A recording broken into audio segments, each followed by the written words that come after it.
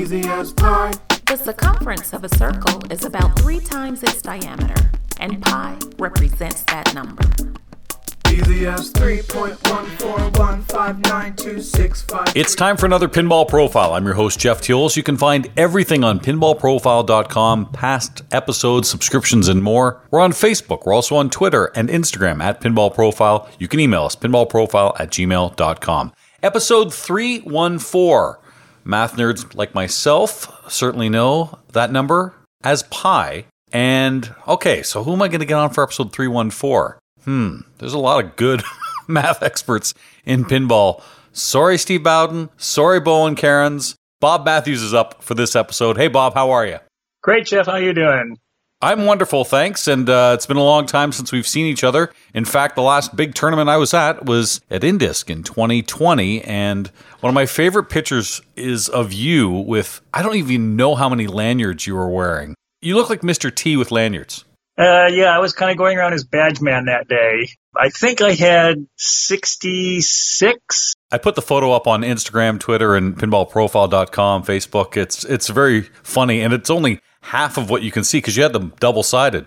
Right. But yeah, not every show has a lanyard. You had other things, or they just, didn't have any things like that at all. No membership passes, just little wristbands. But, for the ones that had them, I kept them. And I decided, well, it'd be fun to, wear all of them at once for kicks just sometime. And since I wasn't playing that day at Indisc, I was busy tournament directing. It's like, well, having all this extra weight on me that's, kind of obstructing my arms a bit isn't going to screw up my playing if I'm not playing. So it'd be a great day to wear it. I like those keepsakes, like lanyards. I'm a nerd too. I keep that kind of stuff as well because it's a nice memory of when you were there. And yeah, it collects dust for the most part, but they're all together. And I do that also for my media things too. When I go to baseball games in my son's room, there's just a whole bunch of like first game ever at the new Tiger Stadium, last game at Tiger Stadium, World Series things. I love keeping stuff like that. Concert tickets. I guess I'm a hoarder is what I'm trying to say, Bob. I've got stuff like that for most of the science fiction conventions I went to back in the 1980s and 1990s. I may have more of those than I have pinball lanyards. Well, let's talk some pinball because we did mention that the last time I saw you was at Indisc in Banning at the Museum of Pinball, and certainly that has been in the news over the last few months.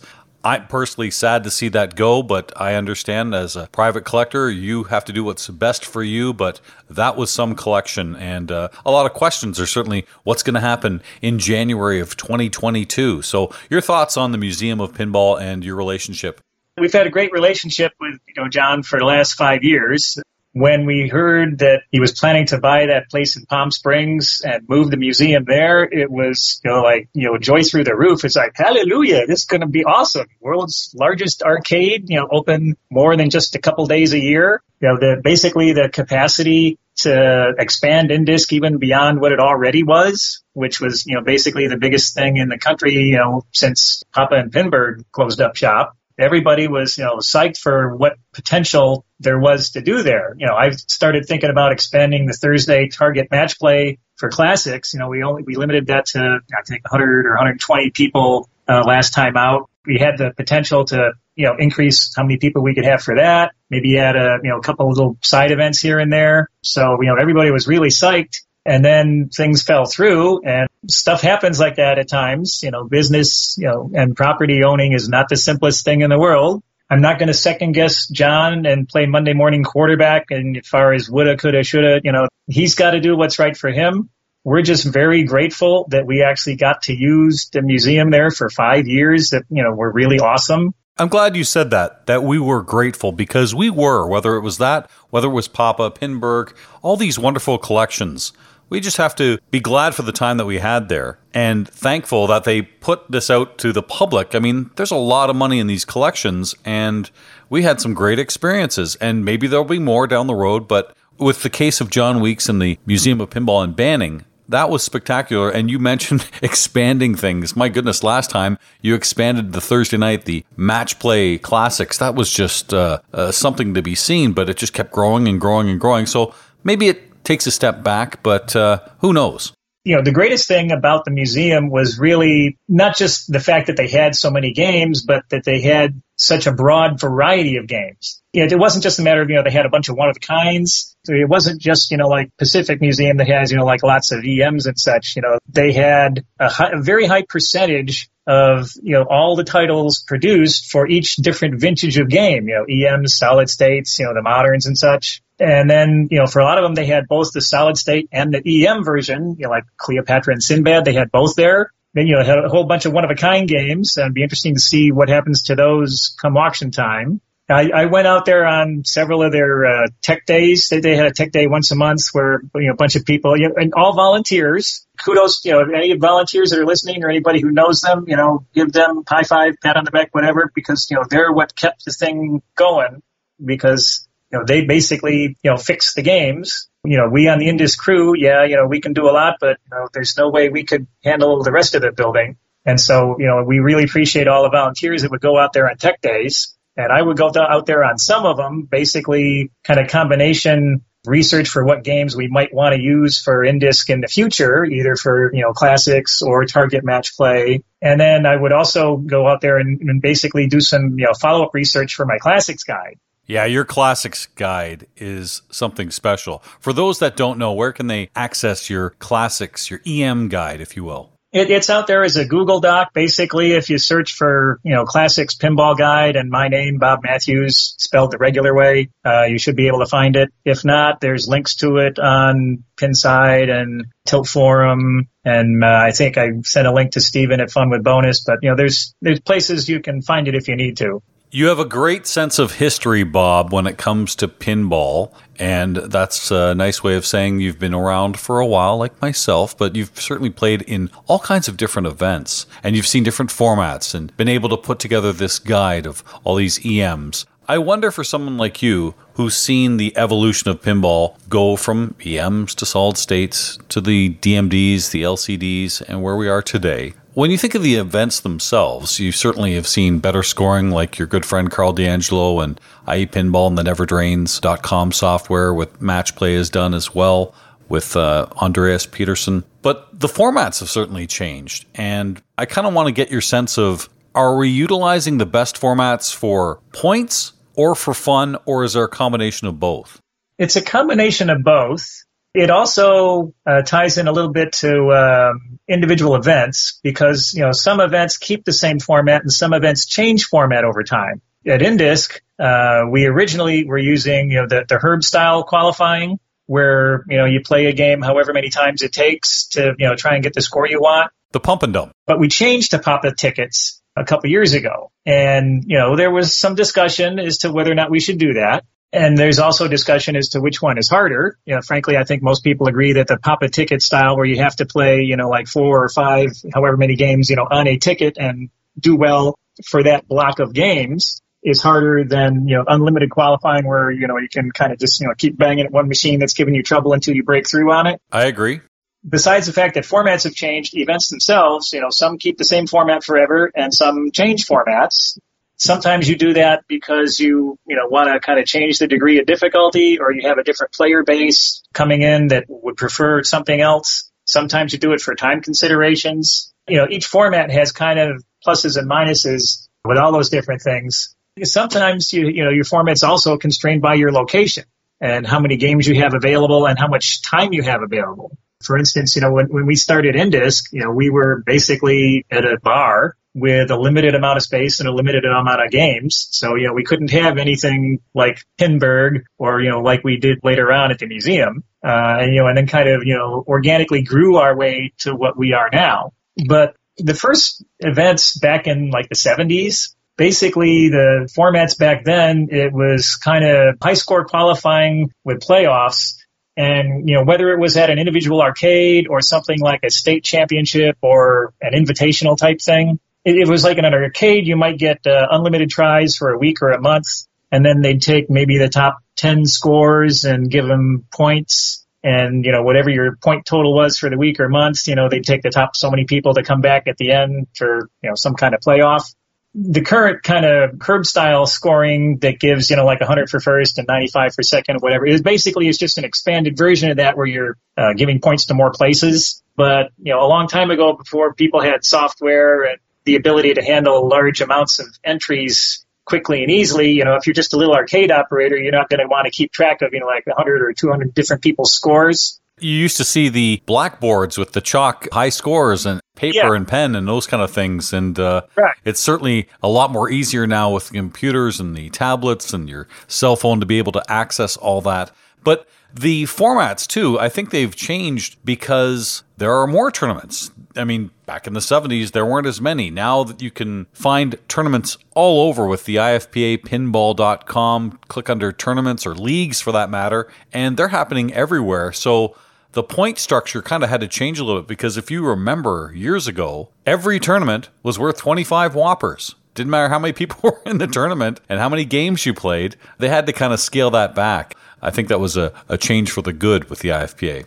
Yeah, I helped Josh work on the debugging several versions of the point system updates. I think we've got, if not perfect, like as an extremely good system right now. There might be room for marginal improvement here and there, but it's pretty close to optimal given that it's trying to balance, so many different things at once and that you have so many different formats that you have to deal with. The main thing going on was really to kind of evaluate how effective a test of skill is whatever the format is. And the more games you play against the more people, the more effective a test of skill it is. So some of the earlier formats where, you just had, okay, put up your high scores for the week and then we take the top people at the end and, see how they do. That's really not as effective a test of skill as something like Herb or, Papa Ticket style scoring or, match play where you play, like 10, 12 rounds and you get a win-loss record and then you go into a series of playoffs. I think the high score at the end of the month or end of the week or whatever it was is a lot like what we saw recently with the Selfie League, but there's no real direct play until you get to the playoffs, and I think that direct play it's essential when it comes to tournament formats. Yeah, I agree that direct play is essential because if you're kind of just playing against the machine, you really need to have, some sense of head-to-head pressure and perform against an opponent rather than can you put up a score, when there's no stress on.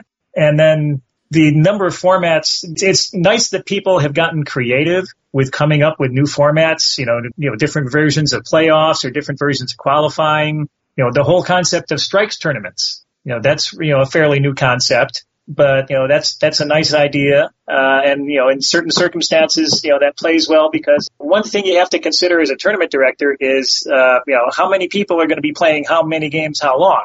You need to have people get eliminated eventually. But you also want to make sure that they have a satisfying amount of playing time before they get eliminated. Yeah, with the 3 strikes tournament, you're guaranteed going to be playing 3 games. They've adapted that to the fair strikes, which I much prefer. I think the thing that drove me nuts about the strikes tournament was whether you were in a group of 4 or whether you were in a group of 3. And they decided in that group of 3, is it going to be the bottom person or the bottom 2 people out? That one drove me nuts. It really deterred me from any kind of strikes tournament play. As me being a TD, it's something I avoid. I understand you need to do it because there are time restraints. One of the biggest problems with tournaments and people have concerns are, okay, how well timed is it? And it's easier said than done just to say, well, the goal is 2 hours or 3 hours for this set match play or strikes tournament. You can't always do that. You think you're going to have malfunctions. You're going to have great balls. You're going to have who knows what happens. Whereas something like a Flip Frenzy, you can definitely make that a timed event. You just might not know how many games are going to count towards your TGP, if you will. Right. And then basically, Flip Frenzy with, a couple rounds of playoffs because you do need to have some kind of playoff after a Flip Frenzy because who you play during the frenzy is very unbalanced. Oh, I agree. I absolutely think every Flip Frenzy should have, even if it's just the top 4. You can be at the top of a Flip Frenzy and you look at where the standings are and you may never have played the person who was in 2nd, 3rd, 4th. So did you have an easier run? Who knows? That playoff kind of eliminates that question. Yeah. For instance, I was at a Flip Frenzy, on August 1st, when points got turned back on. And what, Bob? Bob, you were in a tournament as soon as the lights were turned on for IFPA? Come on. Oh, what are the odds of that? Who knew? Yeah. So was I. Actually, I was in 2 of them. I would have been in 3, but I would have had to have been up too late and drive back after midnight to, and gotten home at 2:30 or whatever if I was in the 3rd one. You tried, though. You admit it. You tried. I thought about it, yeah.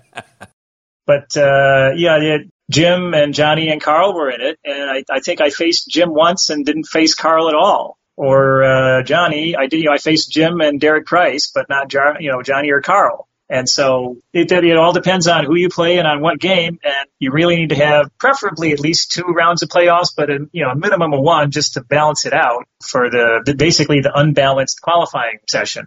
We talk about the playoffs. For those that don't know, if there's no direct play, which means when you think of trying to put up your score in a pump and dump, you're not actually playing against anyone. You're playing against other scorers. So the reason in a playoff you need to have somewhere between 10% and 50% of the field in a playoff format. So easy round numbers. If you have 20 people, you can have anywhere from 2 to 10 people in the playoffs. And it has to be in that because there has been no direct play. I think that's a wise decision to enforce that.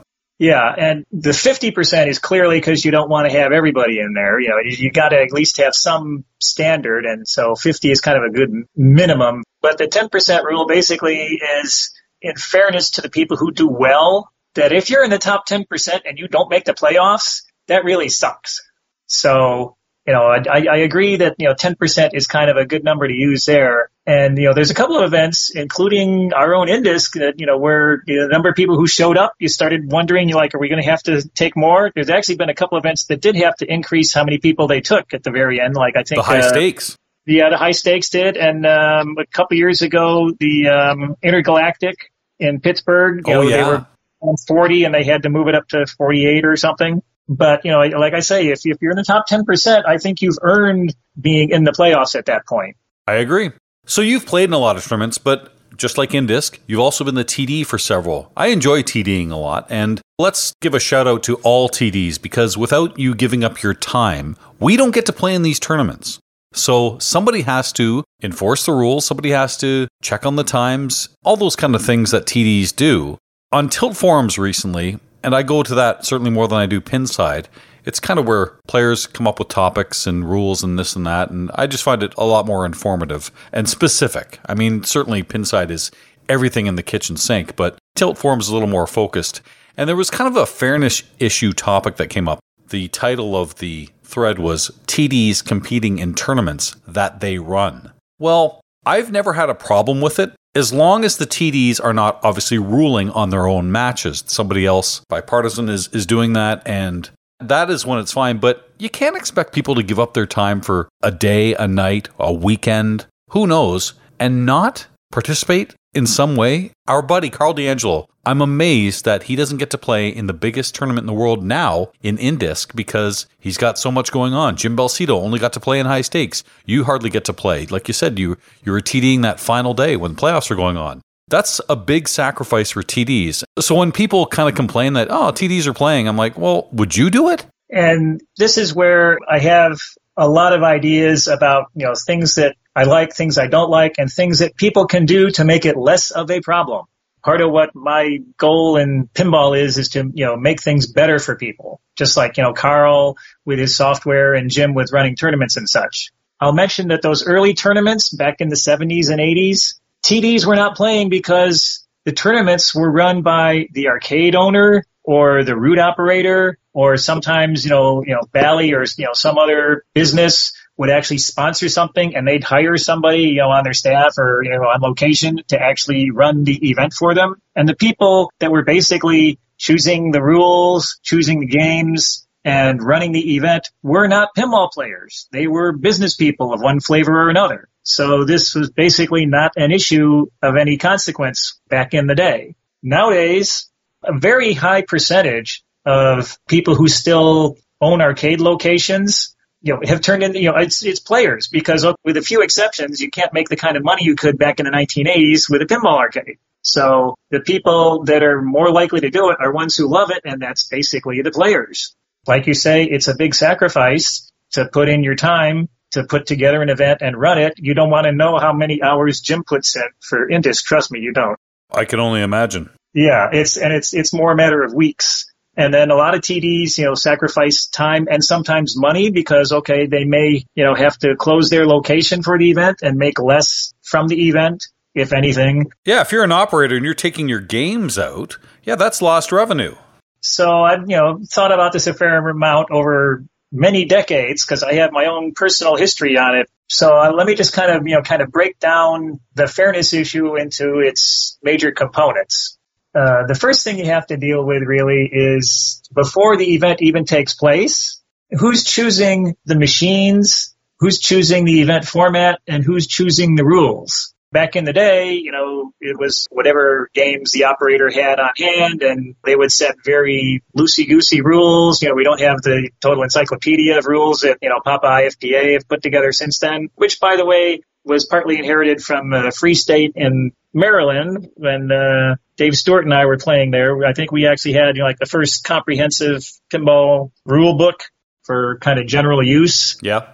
I know Papa, put one together around the same time. I don't know, for sure which came first. That would take a little research, but we kind of have a somewhat unified set of rules now that it's all come together. But which portion of the rules do you use? Because not everybody follows IFPA rules at all events. There's, constraints based on your personal location situation and, frankly, the TD's taste. You've got, which machines to use. Are you going to do 3 strikes or herb qualifying or frenzy or whatever? And then, the TD gets to choose that. Ideally, the TD should kind of not choose their personal favorites for everything. If you really hate strikes, don't not choose strikes just because you hate it. You should kind of, play to your audience and you're like, okay, what's going to work logistically for my event? And what do the people who are likely to attend, what do they like format-wise? You're never going to please everyone.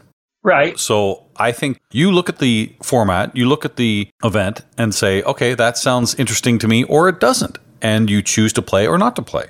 Yeah. What I'm saying is, the TD has to kind of go with what works for them. I'm just saying that you shouldn't, deliberately bias it in favor of, what you personally prefer, unless that's really all that works at your location. Okay. Item 2 is game knowledge. And this is if the games you have available for whatever reason are ones that people don't see too often and you're the TD and or they're your games, you have kind of a big edge. And it's possible there's nothing you can do about that because, well, that's what the collection is. But there are things you can do so that people feel less taken advantage of. And I'll give kudos to the guy, Gerald, who, ran something I was in over the weekend. He had a couple games that you don't see too often from the late 80s, early 90s. What ones? I know Strange Science was in there. And he had a bunch of, Data East or System 11 things that were titles you don't see too often. A lot of people have never played Safecracker. He had Safecracker in there. And so basically he kind of made some suggestions that says, okay, so here's 3 or 4 games that you might not have seen before. And here's kind of a basic thing you can try and do on that game, kind of the 60-second quickie version of some tips. And I thought that was, a nice, generous thing to do for the people who hadn't played in too many events and hadn't seen as many machines so that you at least were somewhat less than clueless dealing with those games. But you can also go on things like pintips.net. You can also maybe watch some videos. Right. There are things you can do to help. There are things you can do. However, a lot of those are more effective if you give people the opportunity to do them before the event takes place. Let them know the lineup is what you're saying. Right. So wherever possible, if you're going to have events, if you're going to have an event with a bunch of games that people may be unfamiliar with for whatever reason, it's a good idea to provide a list of games. People will know better than to hold you to it because, things break down or you buy a new one or whatever. But at least, here are some, likely games to see. And that way they can consult my classics guide or Bowen's tutorials or pin tips or whatever else. And one of the reasons I put out my classics guide is basically fairness because I was going to tournaments and, they had the more modern, Bally Williams games, in the 90s in particular, and then, starting with the Stearns after that. And, they'd have side events and classics, and you'd have a lot of people who'd gotten into pinball and, had never seen a free fall or a sky jump or a Captain Fantastic or some of these older games and had no clue what to do. And they were kind of not happy about the whole thing. So one way that I could address some of the fairness issue is, okay, I'll put my guide out there so that people actually have a clue what to do on these games. Same thing with Bowen and his tutorials. It's like, okay, here's a new machine that you may not have seen because your location hasn't got one yet. Or because it's, not a common game. We have one here at Pittsburgh, but, you don't have one where you are. So here's a tutorial to give you some clue what to do on it. Those guides are absolutely gold. The videos, the guides, the tips, going on Pinside, going on Tilt forums. It's kind of the prep work for me going into a tournament. And a lot of the bigger tournaments, certainly the Stern Pro Circuit events, you get a good sense of what games are going to be there. If you're going to go to Expo in October, you're going to see all the new Sterns because they're right there. And you probably don't have a lot of experience on something new that comes out, and there might even be a new game between now and then. Right. And that's where the tournament director can do something about it to some degree by giving you, here's our probable list of games that we're going to be using. And that way people, and the further ahead you do that, the more people have a chance to do their research. Research alone is not enough, though. And that kind of brings me to the next item, which is knowledge of this particular unit. Okay. Because, if you haven't actually played the game, until you actually put your fingers on the flippers and get used to the timing and everything, you still are missing something from people who've actually played the game before. And the second half of that is what I call this unit knowledge.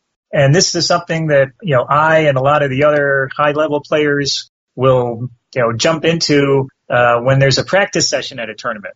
There's a lot of games where you really have to know the settings, the software version, the plunges, the key feeds, and the kickouts. That's kind of how I categorize it. Basically, how is this Attack from Mars or Free Fall or Theater of Magic or Bonsai Run or whatever, how is it going to play compared to other ones I've played? A classic example of this, the kickout on Addams Family from the chair. What do you do when the ball kicks out?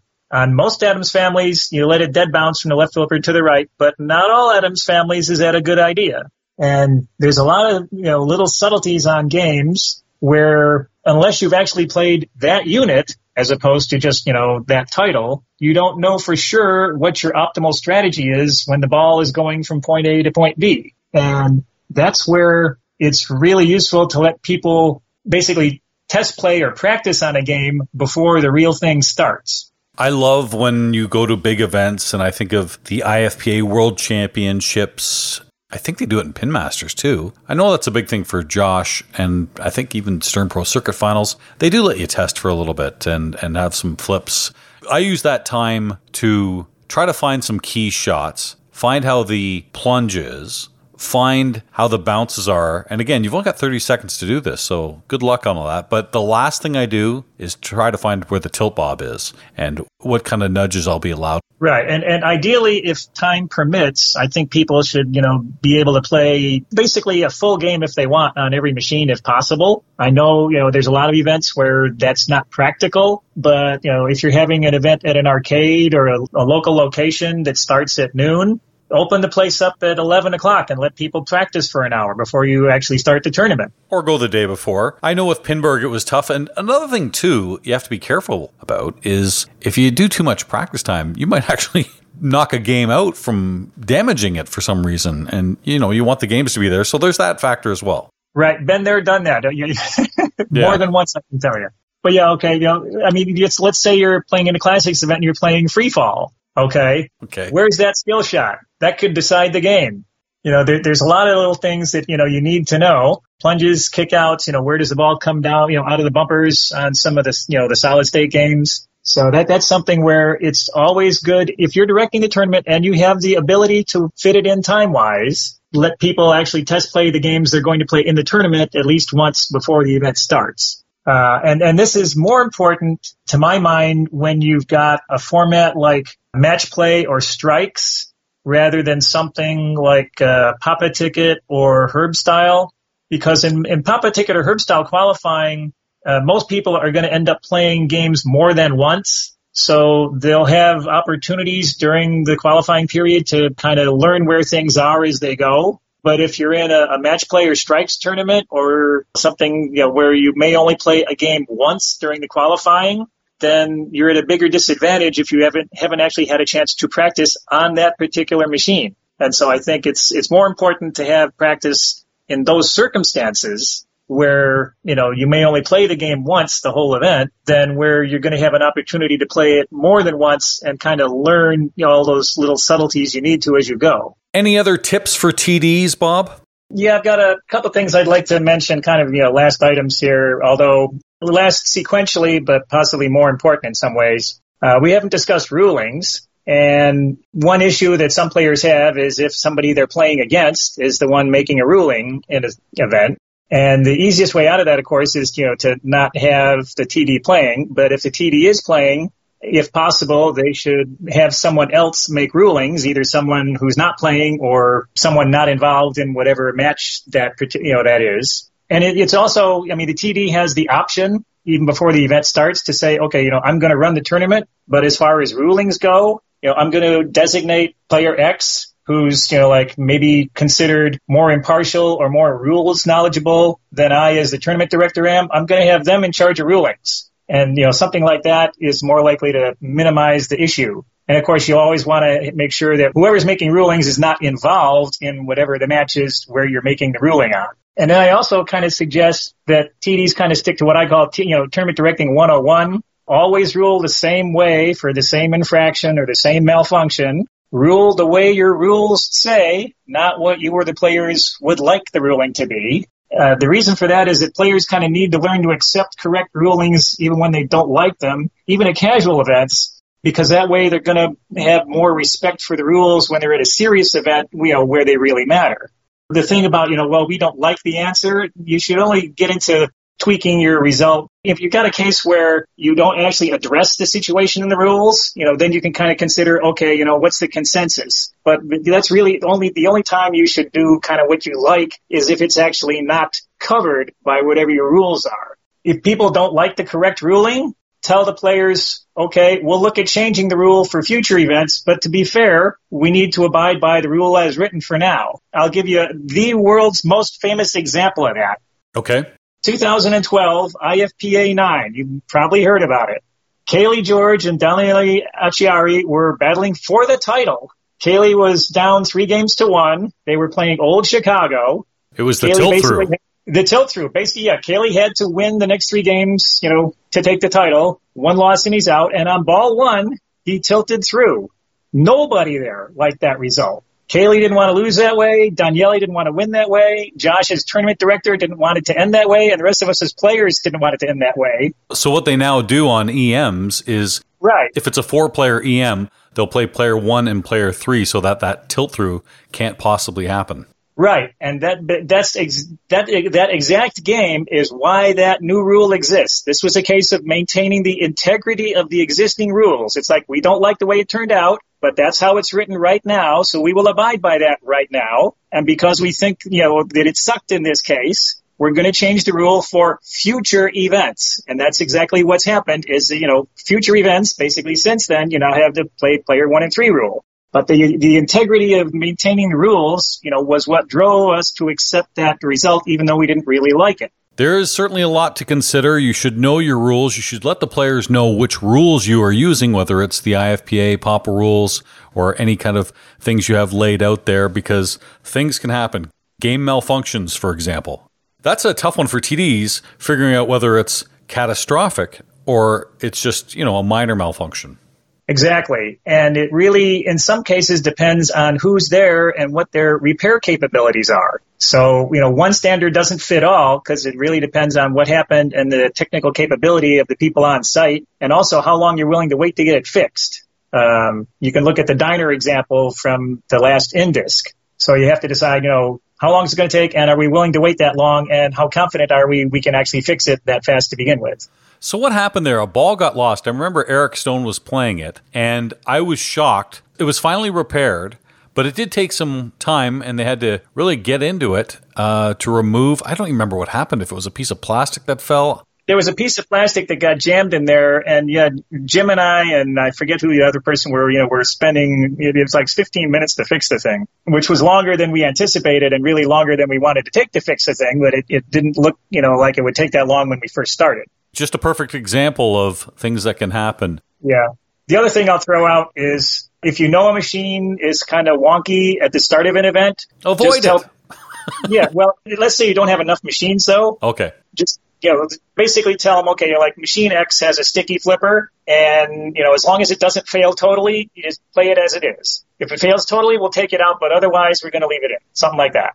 I've played in tournaments where all of a sudden the 3 bank of drop targets in Space Shuttle that obviously changed the value of the spinner stopped working. Ooh. Once they went down, they didn't come up again. And would you consider that major or minor? I would consider that major in that particular case because the scoring on that machine is so skewed toward success with those targets that I think it would be too much of an unfair advantage to people who played with them active to anyone who had to play with it not active. Well, you're talking about a pump and dump tournament, but if it was a match play and the both of you were playing, if it's the same state for both of you. If it's the same state for both of you and you've played the same number of balls in the same state, yes. Yeah. Okay.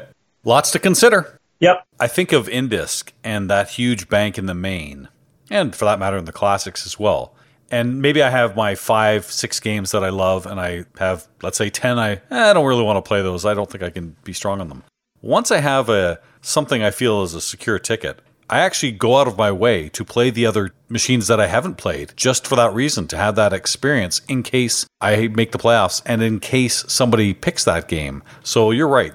Being familiar is very important. Okay. Yeah. I'll just, second your comment there about, if you're in an event, play all the other games at least once. I'll throw a personal situation in here. For about 20 years, I did not go to Expo. And that was kind of a combination of all these issues because I went there in 1990 and the game that they had was the Data East Simpsons, the original one. Please. Yeah. Anyway, when I got there, I had never played a Data East machine before because they didn't have them, in my part of the country yet. But when I got there, it's like I was thinking, well, it's, the idea is it's a new machine. Everyone is, totally inexperienced. It's a level playing field. And then what I found out was that the people, from the Chicago area and a few other places had actually had a chance to play it for, a couple of months and already knew what to do. We didn't have any chance to practice on the game before we played it. We only got 1, maybe 2 tries on it. You got assigned to whichever one of the 10 games they had there, you got, and if yours played funky or was a little tight on the tilt, that was just too bad. And so that's one other aspect of the fairness is, what portion of the games in the tournament are ones where there's a fairness issue. And in this case, it was 100% because, there were people who had an edge on the only game that you were playing. And I just thought that was, so unfair to people who hadn't had a chance to play the game before. It's well, if that's the format they use for the tournament at Expo, screw that. So I didn't go back there for a long time. Luckily, that's changed. Yeah. But, that's the other thing, as far as the fairness is, the fewer games have issues that, people aren't used to them or they need to get the feel for the kickouts or whatever, the easier it is to deal with that. But yeah, there was one other issue that I wanted to get to. I've got a beef with all the manufacturers going back to about the late 1980s. Okay. Switching from quarters to dollars? What is it?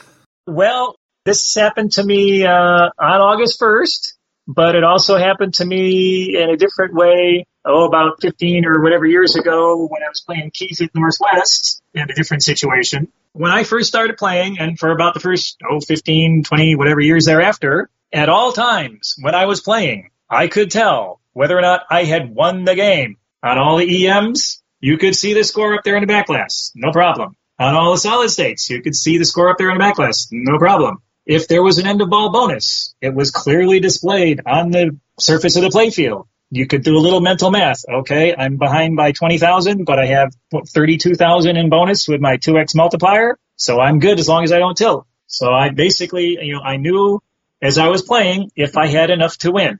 And then they came out with DMDs and all these nice glitzy graphics. And it's our graphics are more important than knowing what your score is at any given moment.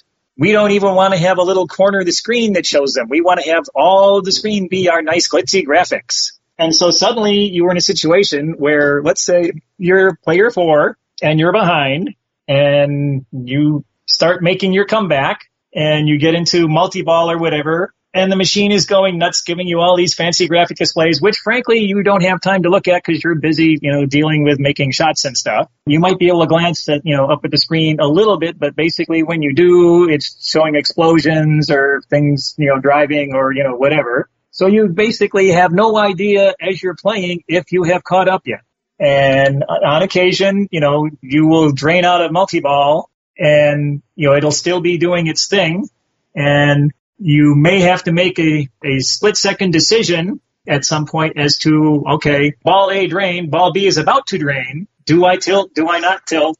Or basically, do I make a desperation attempt to save the ball or not? Do I need to do this, or can I just let it drain and I'm okay? Right. I get your point. I mean, people listening that haven't been in this experience are like, oh, just play better, man. Just keep playing. What do you mean stop? But I see your point. It's about do I risk a tilt here? Because if I don't, I'm not going to win anyway. So I see your point. Yeah, and I had one blatant example happen to me at the Northwest Show the first time I played Keith Elwin there. We were playing World Poker Tour, and I would have won the game if I hadn't tilted because, I came out of multi-ball and I didn't know if I'd caught him yet, and I wasn't sure. So, I made a hard save, and it tilted, and my bonus would have been enough to win the game. Now, I've heard people say, on the other hand, never count on your bonus. The thing is, if I knew what my bonus was, sure, I would have made an informed decision as to whether or not to try and make that save. Yeah. So I guess this really matters if you're borderline, am I there or am I not? And obviously we're talking about someone who's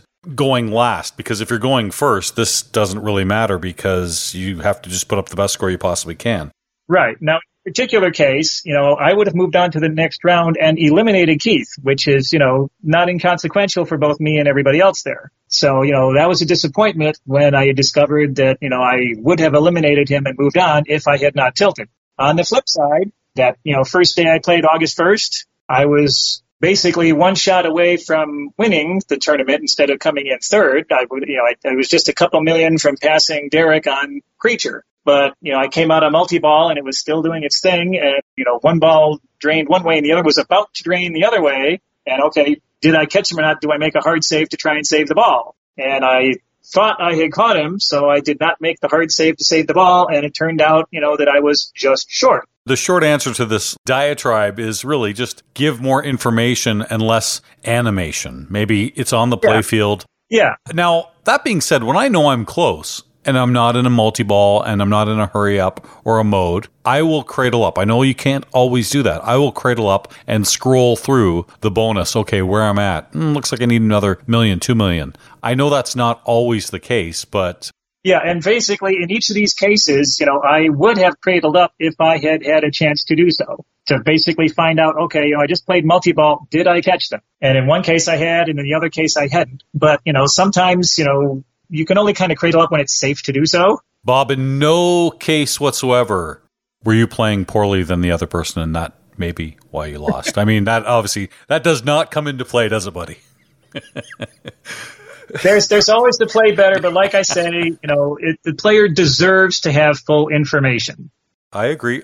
You know what? I just talked to Keith Elwin, who's an incredible designer, incredible player. He likes having that information on the playfield because we all agree. We don't look up. The back box is beautiful. I've been playing the heck out of my Led Zeppelin game. I have no idea what the animations are because I've never looked up while I'm playing. I'm playing by myself. Yeah. So I like that it's on the playfield, and sometimes there'll be maybe an LCD or some kind of screen. Kudos to the people that do that. The inserts, those kind of things are there. But you're right. We're not going to see the old days of bonus on the playfield. Bonus to me is an absolute mystery, how they come up with these things. I guess just hit stuff and it adds to your bonus. But that's another show is how end of ball bonuses evolve, because that's a whole another long story compared to what it is now versus what it was 40 years ago. Oh, and we're out of time, Bob. Darn it. Look at that. I'm running out of tape here. I'm just It's funny because for those that don't know, when I see Bob, this is kind of how we talk all the time and just great information. And you're like that with a lot of players. Yeah, and I miss seeing you in person and vice versa, I'm sure. Absolutely. But like I say, this is something that, should not be a hard fix. Just put it on the screen, or for that matter, you could color code it. Like green is you're ahead, and, even if you tilt, yellow is you're behind, but you would win with the bonus, and red is you're still losing or something. There's got to be lots of different ways you could indicate to the player what their situation is with all that space you have on the screen and all the different options you have for lighting and software. If any pinball company out there is looking for some coding advice, Bob Matthews is available. We'll give his contact information. Just reach out to Pinball Profile. Bob's there to help you out. And I joke and all this kind of stuff. How are things going out in Thousand Oaks? I mean, we've seen each other a lot at tournaments. I mentioned Indisc, but even before that, I'm pretty sure, I don't know if it was the last time or the time before, when I saw you in Florida. And here you are in Florida, and just hell was breaking out in Thousand Oaks because of, sadly, shootings, but the fires and everything. So how are things in your neck of the woods? Because I do actually care. Well, interesting you should say that, because Free Play Florida, I think it was 2018. I flew out to the event on, Thursday night, so I'd be there, Friday for beginning of qualifying, whatever time they started. And I'm in my hotel room at, 4 a.m. Florida time, and I get a phone call from my wife, 1 a.m. or 1:30 or whatever, California time, saying I have to evacuate because we had the Thomas fire come through like a mile from where our house is. Oh. That's a real hazard out here. Jim Belzito is in an area where he's at risk right now. Not from any current fire, just like where he is adjacent to some areas that are have fire potential. So there are some of us out here who are occasionally at risk from that. And my wife and I were on a camping trip just a couple weeks ago. And we went north to, among other places, Lassen National Park, which, oh, by the way, is totally closed now because of the Dixie Fire. And way there, we went through a bunch of towns. Then we had the dash cam going, to, kind of take video of, where we went as we went there. So, yeah, I have dash cam village of what had been Greenville. Oh, I'm sorry to hear. From about a week before the fire went through, because basically fire had started when we were up there on our camping trip. It just hadn't gotten, as big and severe as it is now. We were up there just a couple days after it started, when you could see the smoke, but, it hadn't, burned any towns and they hadn't had to evacuate a lot of people yet. So we kind of did our camping trip just in time. Yeah, no kidding. But please, I mean, that's scary to hear about Jim Belzito's area and yours, of course. And, I hope you stay safe. I know you'll do everything that you can, and I know I'll see you soon. You got your pie episode. There you go. For those that don't know, your love of math, why did you want the pie episode? Well, I came up with the whole Bob Matthews with the MATHUSE about 40 years ago. CompuServe was kind of a combination of the science fiction conventions and CompuServe, because the science fiction conventions, a lot of people like to have nicknames. Yep. And CompuServe, my first ID was all numbers, but at some point they let you choose, characters for your ID. And so I thought, well, I'm a mathematician by trade, and my last name is Matthews, which phonetically is the same as MATHUSE. So I thought, well, I'm also a punster and a wise guy. I mean, why else would I have come up with, It Never Drains in Southern California based on the song? Brilliant. Our spoof, tournament name. So, kind of the Bob Matthews came naturally to me as kind of an alter ego for both my, online ID, because there's lots of Bob Matthewses in the country, that, hundreds, if not thousands. But that way I could be, have a unique ID and not have to be like Bob Matthews, 277 or whatever. Perfect. You're a trendsetter. Yeah. So I tell people I am it and I do it. That's great, Bob. Good to hear from you again. I hope to see you soon. And thanks for sharing the time here. Okay. And if possible at a future episode, we can do more on, classics games or other historical things, or maybe a little bit about, my own history if someone would have any interest in that. I would love that. Thanks, Bob. Talk to you soon. Thanks a lot, Jeff. Take care. This has been your Pinball Profile. You can find everything on pinballprofile.com, all past episodes, subscriptions, and more. We're on Twitter and Instagram at Pinball Profile. Email us pinballprofile@gmail.com. I'm Jeff Teolis. Seems it never rains in Southern